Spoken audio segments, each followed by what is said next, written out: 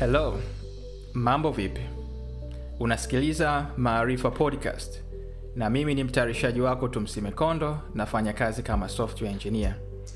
Na hapa utaweza kujifunza maada mbalimbali katika sayansi ya kompyuta kwa wepesi ambazo zinaweza kukusaidia katika safari yako ya kuanza kutengeneza program tumishi au kuongeza maarifa. Pia utaweza kusikia safari za mafanikio kutoka kwa watu mbalimbali ambazo safari zao zinaweza kukupa mawazo mapya, hamasa na kuzifamu fursa zilizopo kwa lengo la kujifunza. Karibu sana kwenye Maarifa Podcast na tumsime. Karibu tena kwenye Maarifa Podcast na tumsime. Kwenye kipindi chetu cha leo nitaenda kuongelea aina nyingine ya data structure ambayo inaitwa linked list. Kama wewe ni software engineer, software developer, au unataka uanze safari yako ya kutengeneza program tumishi, ni muhimu sana ufahamu aina za data structure, jinsi ya kuzitumia na ufanisi wake. Mpaka mwisho wa kipindi chetu cha leo utaweza kujifunza na kuelewa aina nyingine ya data structure inaitwa linked list. Kuna aina ngapi, wakati gani zinatumika na umuhimu wake na mifano mbalimbali.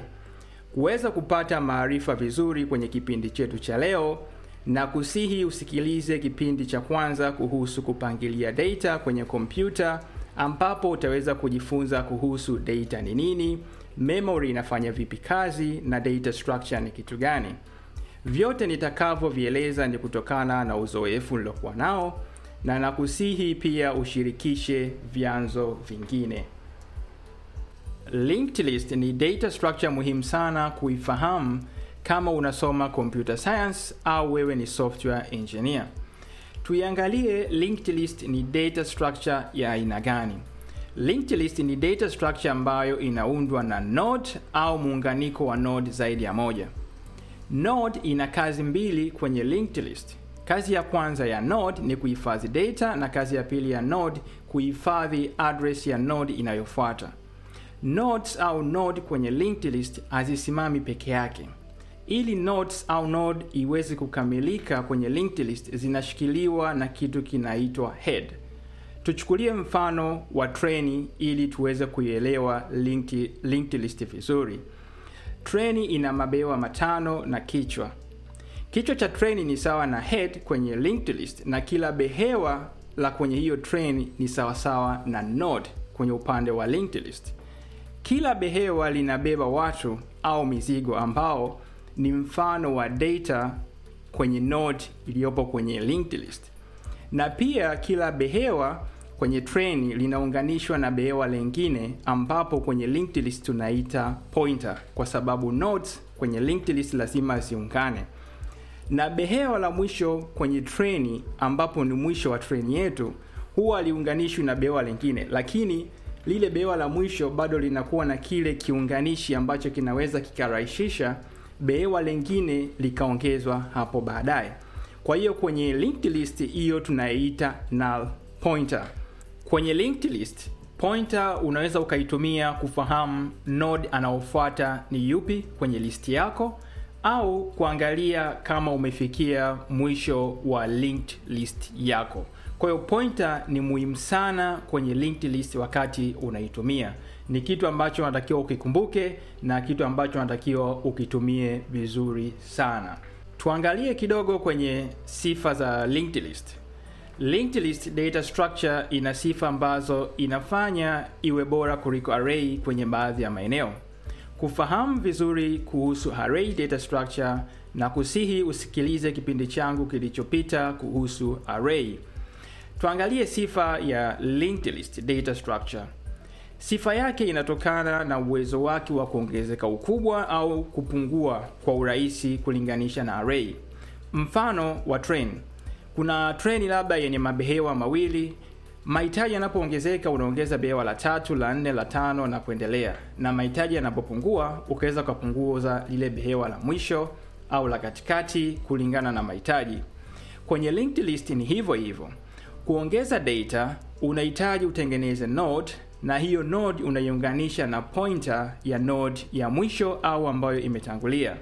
Na kupunguza au kufuta data, unaondoa au unabadilisha pointer iungane na node gani kwenye hiyo list. Hii ina maana kwamba kwenye linked list hauhitaji ufahamu ukubwa wake kama ilivyo kwenye array. Kwa sababu tumejifunza kwenye array lazima ujue ni elements au data kiasi gani unaweza kuzihifadhi kwenye hiyo array ili ujue inahitaji memory kiasi gani. Linked list ina tabia ya kuwa slow kwenye baadhi ya maeneo. Hasa pale wakati unataka utafute element au data kwenye linked list.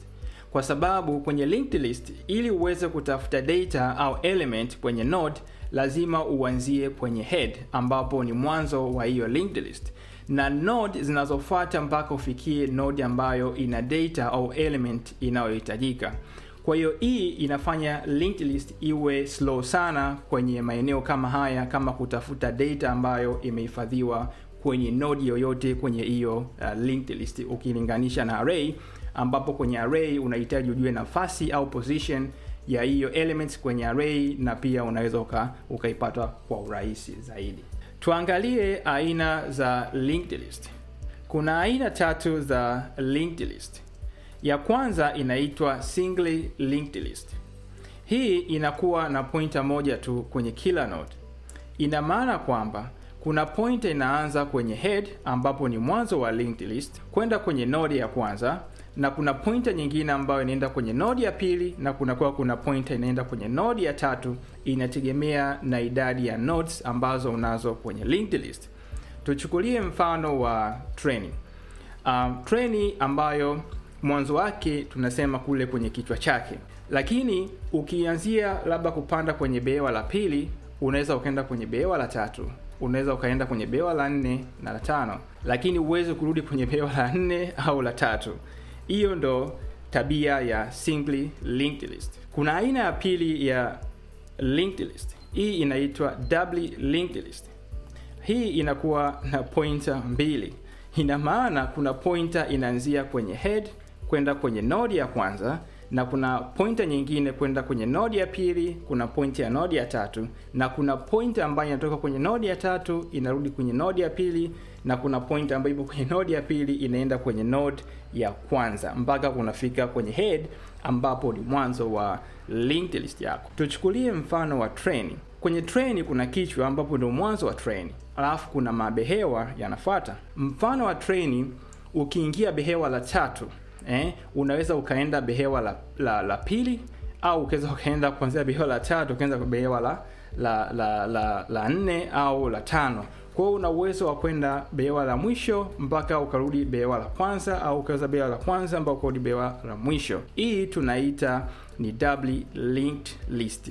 Au chukulia zile train ambazo kwenye kila behewa kuna mlango ambao unakuwezesha wewe kutoka kwenye behewa moja kwenda kwenye behewa lingine. Kwa hiyo chukulia ule mlango ni kama pointer ni mbili, ambayo moja ina point kwenye ina point au inaunganisha behewa linalofuata, na huo mlango unaunganisha pia behewa ambalo limetangulia.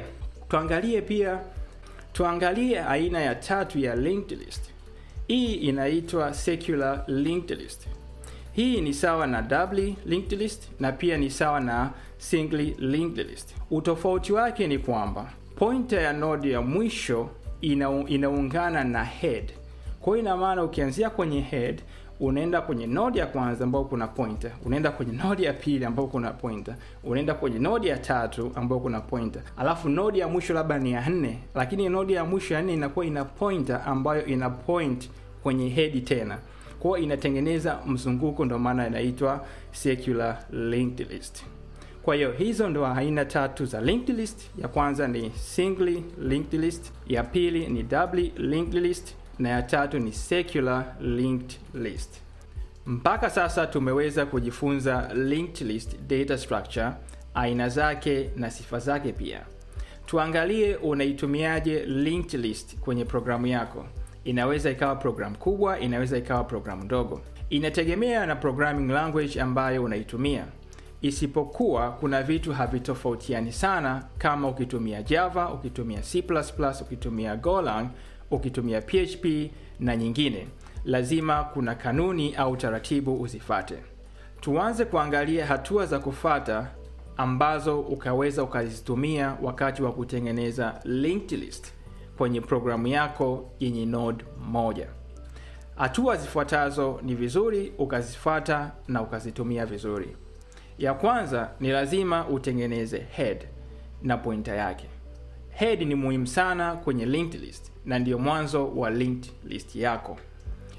Hatua ya pili, unatakiwa utengeneze node na kuweka data kwenye hiyo node. Na hatua ya tatu ni kuweka pointer kwenye hiyo node mpya ambayo umeitengeneza kwenye hatua ya pili. Na hatua ya mwisho ni kupangilia pointers, ambapo unapangilia pointer ya kwenye head iungane na pointer ya kwenye node mpya.